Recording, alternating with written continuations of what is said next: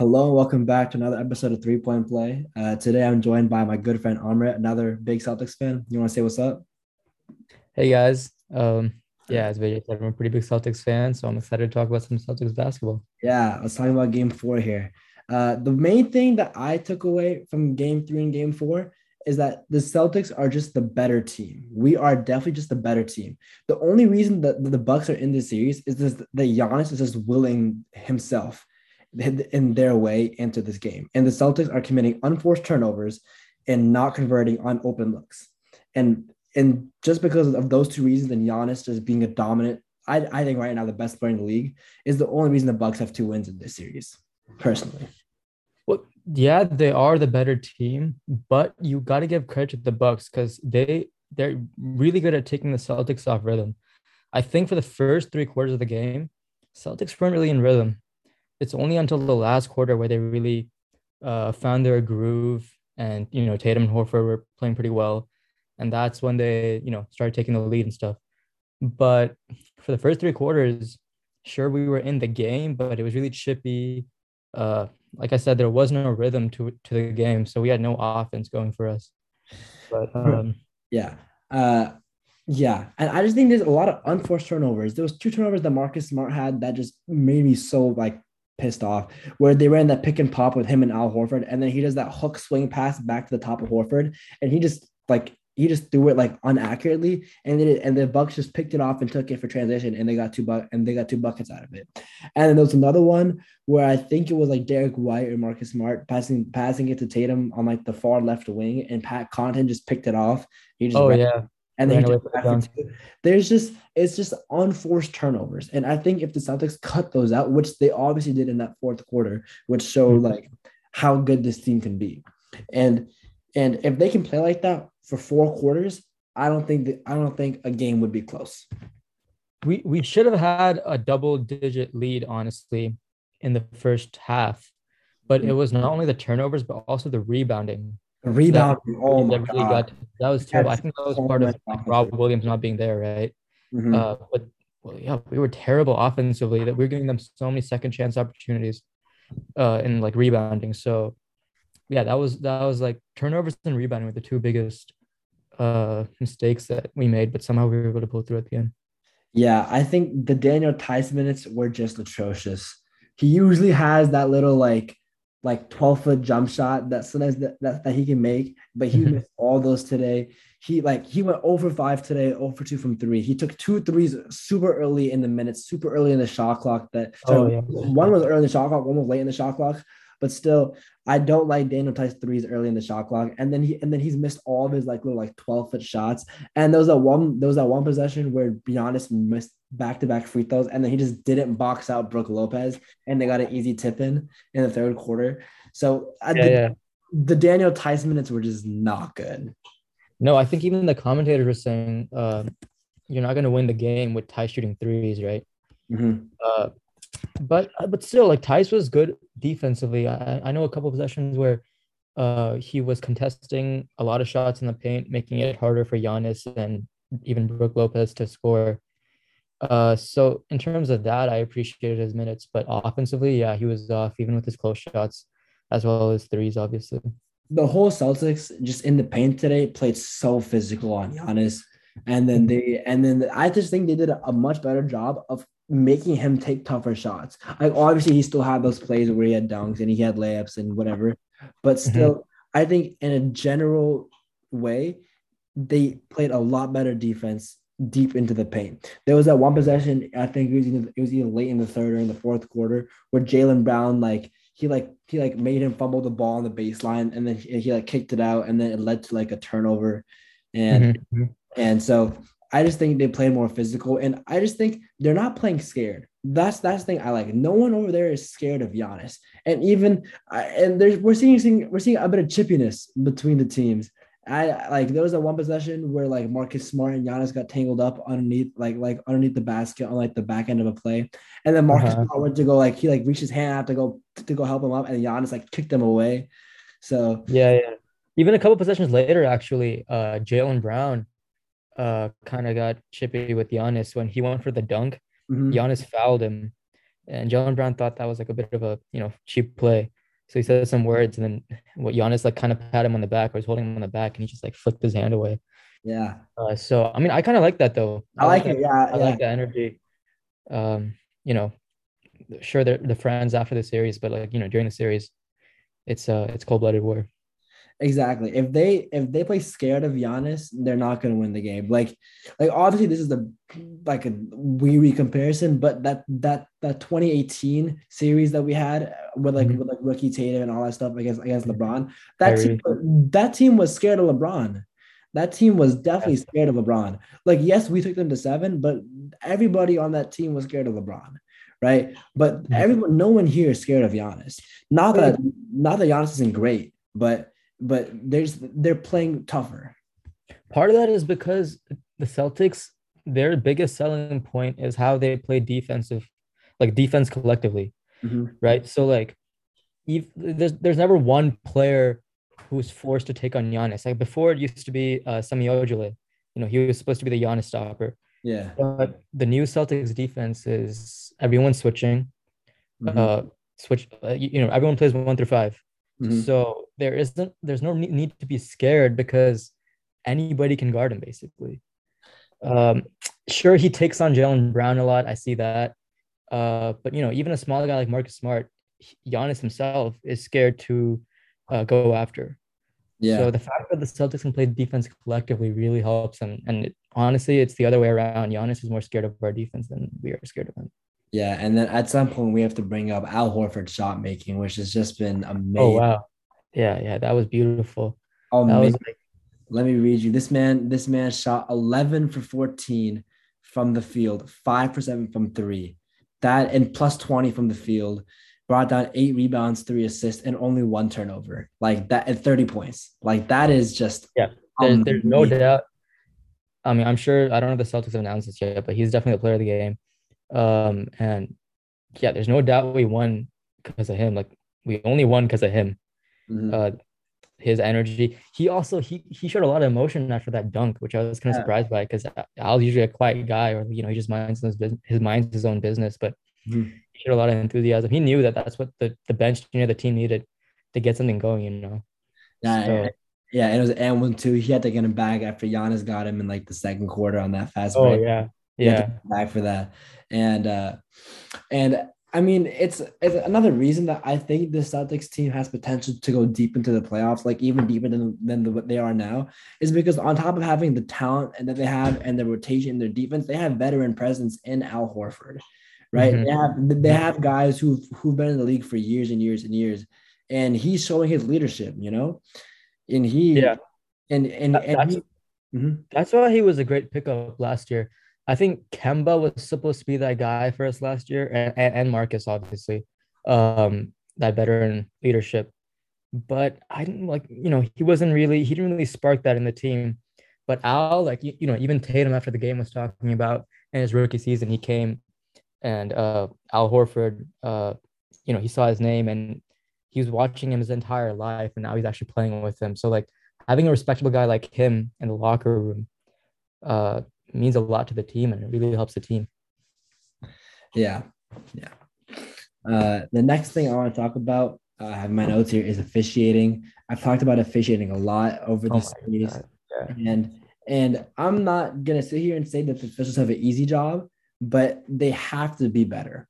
Like there was this one play late in the second quarter where Wesley Matthews pump faked and then leaned into what was it, like Jalen Brown, and then Mhm. and then he got the free throw. This is like right before the end of the half, and this I is like remember that. and this is like textbook exactly what they're taking out of the game. When you have an unnatural shot motion and you lean in to initiate contact, that's an offensive foul. And they've been calling that an offensive foul all year, but they just need to be consistent in the playoffs. Like, yes, he hit him in the air, but he has unnatural shot motion, is leaning into him, which is an offensive foul. There was another one, like the third possession of the game, where like Wesley Matthews dragged down Jason Tatum as Marcus Smart shot a three, and then they called that an offensive foul on Tatum. There's another one where, like Mhm. late in the third quarter, where George Hill grabbed onto the arm of Daniel Tice and sold that offensive foul on the screen that he was Oh setting. yeah. That So was so obvious. The thing with officiating is like each game, like officials are either really light with the whistle or really heavy with it. Mhm. But like it'll be fair if they're making the same calls on both sides. And Exactly. for some reason, like that was lacking. I remember there was like a jump ball that was called with Brooke Lopez and Grant Williams. I Hmm. remember, and that honestly was a good call. But similar that Wes Matthews play that you're talking about, right before that, I think it was Marcus Smart who was trying to strip the ball from one of the Bucks players in the Oh, paint. was it Giannis? Was it Giannis? I think it was like on a I think fast. I think it was Giannis, and he had the ball. I thought it was a jump ball. I thought it was a pretty obvious jump ball, but that wasn't called. And before that, two players were on the ball for a shorter period of time, and they called a jump ball on the other side. So like I don't really know why the officiating was so inconsistent between both sides. I think even if you look at the fouls, I'm sure there's a bigger disparity between the Celtics and the Bucks. I'm looking at it right now. Yeah, 25 fouls for the Celtics, 17 for the Bucks. Free Mhm. throw wise, they shot only 7 more free throws, but still, like I saw a lot of inconsistencies on both sides from the calls. I think I remember like it was either game one or game two. I can't remember, but there was like back-to-back possessions where Giannis back down, back down, back down, and just like and like I think it was like Grant Williams who went flying and there was no call and Giannis dunked it. And then Mhm. Tatum exact same thing to Wesley Matthews and they called it an offensive foul. Offensive foul, yeah. My only thing with Giannis is that if they're gonna allow Giannis to play the way that he wants to play, which is use his muscle, use his strength, they have to call it the same way for the other players when they decide to use their muscle and strength on the offensive end for the Celtics or for any other player, in fact. Giannis, Mhm. just because he's the strongest and toughest guy on the court, it doesn't mean the rules for him are like the rules for him are any different than they are for any other players. If he's gonna just literally drive his shoulder into the defender 3 times in a row on 3 power dribbles and then turn around and dunk the ball. Then if Tatum does that on a smaller defender or Al Horford does that on a smaller defender, then it cannot be called an offensive foul. So either call both of them offensive fouls or don't call either of them offensive fouls. But I just can't stand it when they call for Giannis, there's no call, and then for the other players they call it an offensive foul. That's fair, but Tatum does have that reputation to push off. And if you look at the replays, actually, you can see him with his left hand, or if he has the ball on Yeah, his left, his right hand, pushing off. yeah, I'm not talking about push up. I'm talking about like in the post, like just like bodying someone. Tatum does foul offensively a lot, and sometimes he doesn't even get away with it. Yeah, So I'm not gonna say here and act like Tatum is just some clean player. He does foul a lot on the offensive end, but it's just like in the post. I just feel like, and it's not Giannis's fault. Giannis is he's doing a that's great just his job. game. He Yeah, just he just makes it tough on the officials to make the right call. That's it. yeah, yeah. What do you think of Tatum's game though? Again, he was kind of lacking the first half, maybe even the third quarter, but kind In of my set notes, it up. in my notes, I have it written down as the quietest 30 piece that I've seen. Uh, Uh-huh. Yeah, like I mean, it seemed like he was off that like the first shot I remember he took, like they were in drop coverage. He went around the screen, just pulled up and hit like the side of the backboard on his first three of the game. It Hmm. just felt like he was off, but I mean, he had 30 points and he was a big part of us closing that game out. He had a lot of big shots in the fourth quarter to put us up and Yeah. to stretch the lead. I think what changed for him was that initially the first 3 quarters, he was almost playing or trying to play like Giannis, like a very physical, always trying to like he was trying to body Wes Matthews quite a bit. Mhm. But the difference between Tatum and Giannis is in skill. Like Tatum has those sidestep jumpers, for example, that Giannis doesn't have. And when he started utilizing his skill more in the fourth quarter, that's when he started seeing results. And that's when he started realizing that I don't have to play like Giannis. Just because the game is physical doesn't mean I have to play it in a physical manner. I can just play it in a skillful way and get buckets that way. So I think that's what changed from the fourth, and that's when he caught fire. And obviously, he caught in the right time for us to score points and win. Yeah. I mean, something that I had noticed in game three, especially in a big comparison with Jalen Brown, is that in Jason Tatum pick and rolls, he was looking just to be so aggressive. Every time he was in a pick and roll, he was looking to just Mm-hmm. to just go score. While Jaylen Brown, instead, on the other hand, he was looking to read the defense. And then Jaylen Brown, he's being way more aggressive in transition, which is what I saw from Jason Tatum today. Tatum was being a lot more aggressive in transition, which is what he needs to be. He needs to pick his opportunities to be aggressive. Like, yes, he needs to be aggressive, but only at certain points. I feel like Tatum, he gets out of control. He gets a lot of he gets very like shot happy at times when he's told to be aggressive because he is the best scorer on the team.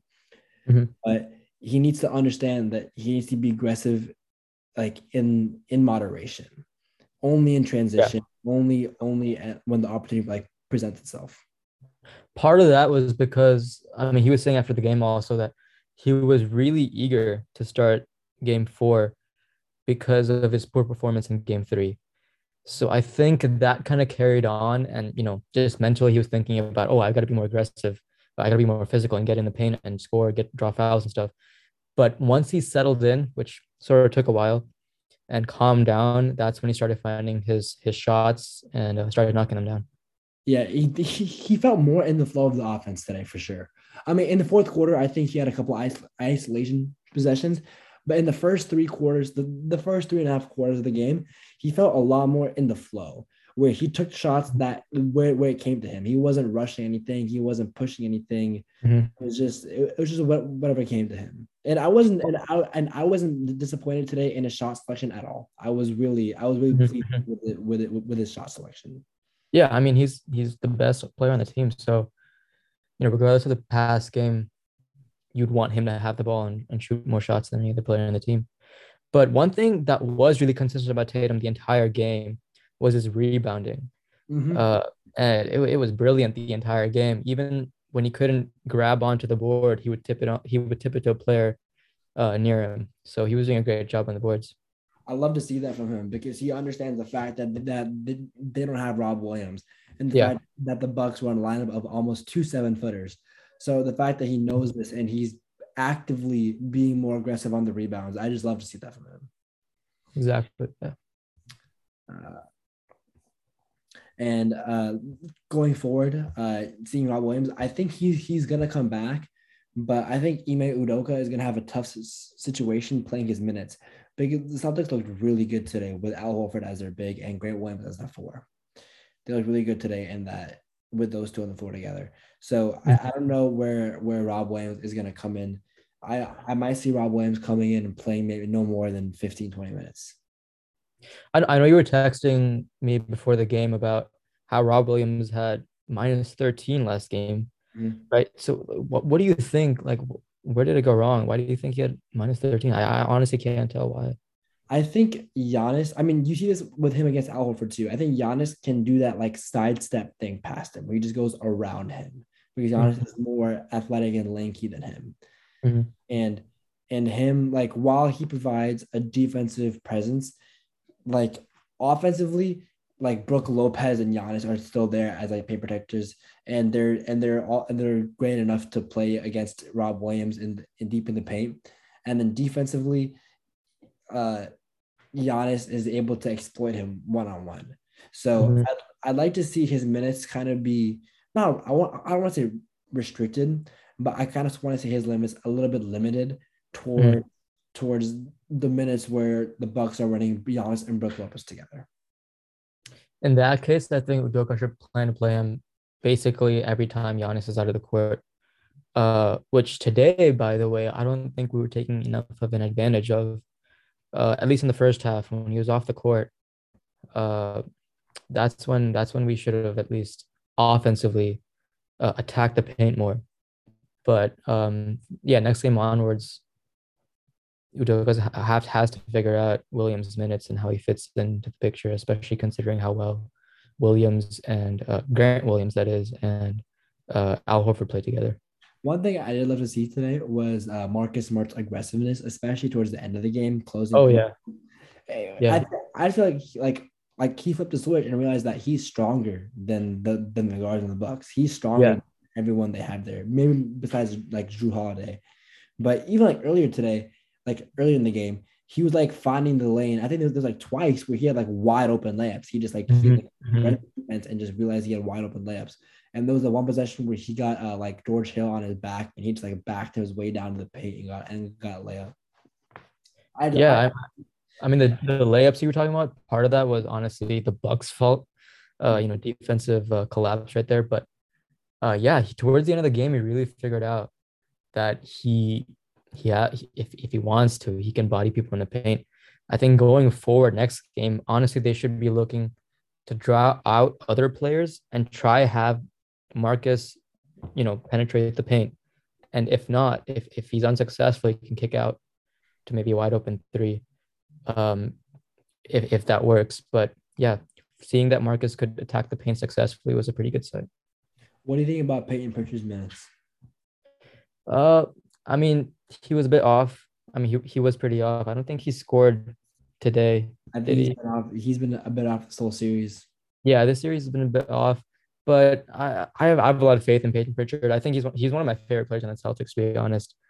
Even Darsh, I know he hopped on the podcast earlier, but he loves Peyton Pritchard and his game. Um, I think he'll be fine. Maybe he's having a tough series right now, but I think he'll figure it out. I just think he's a tough matchup, just because of the size of the Bucks in general, where they have a lot of length everywhere, and Yeah. he's kind of like unplayable unless George Hill is out there.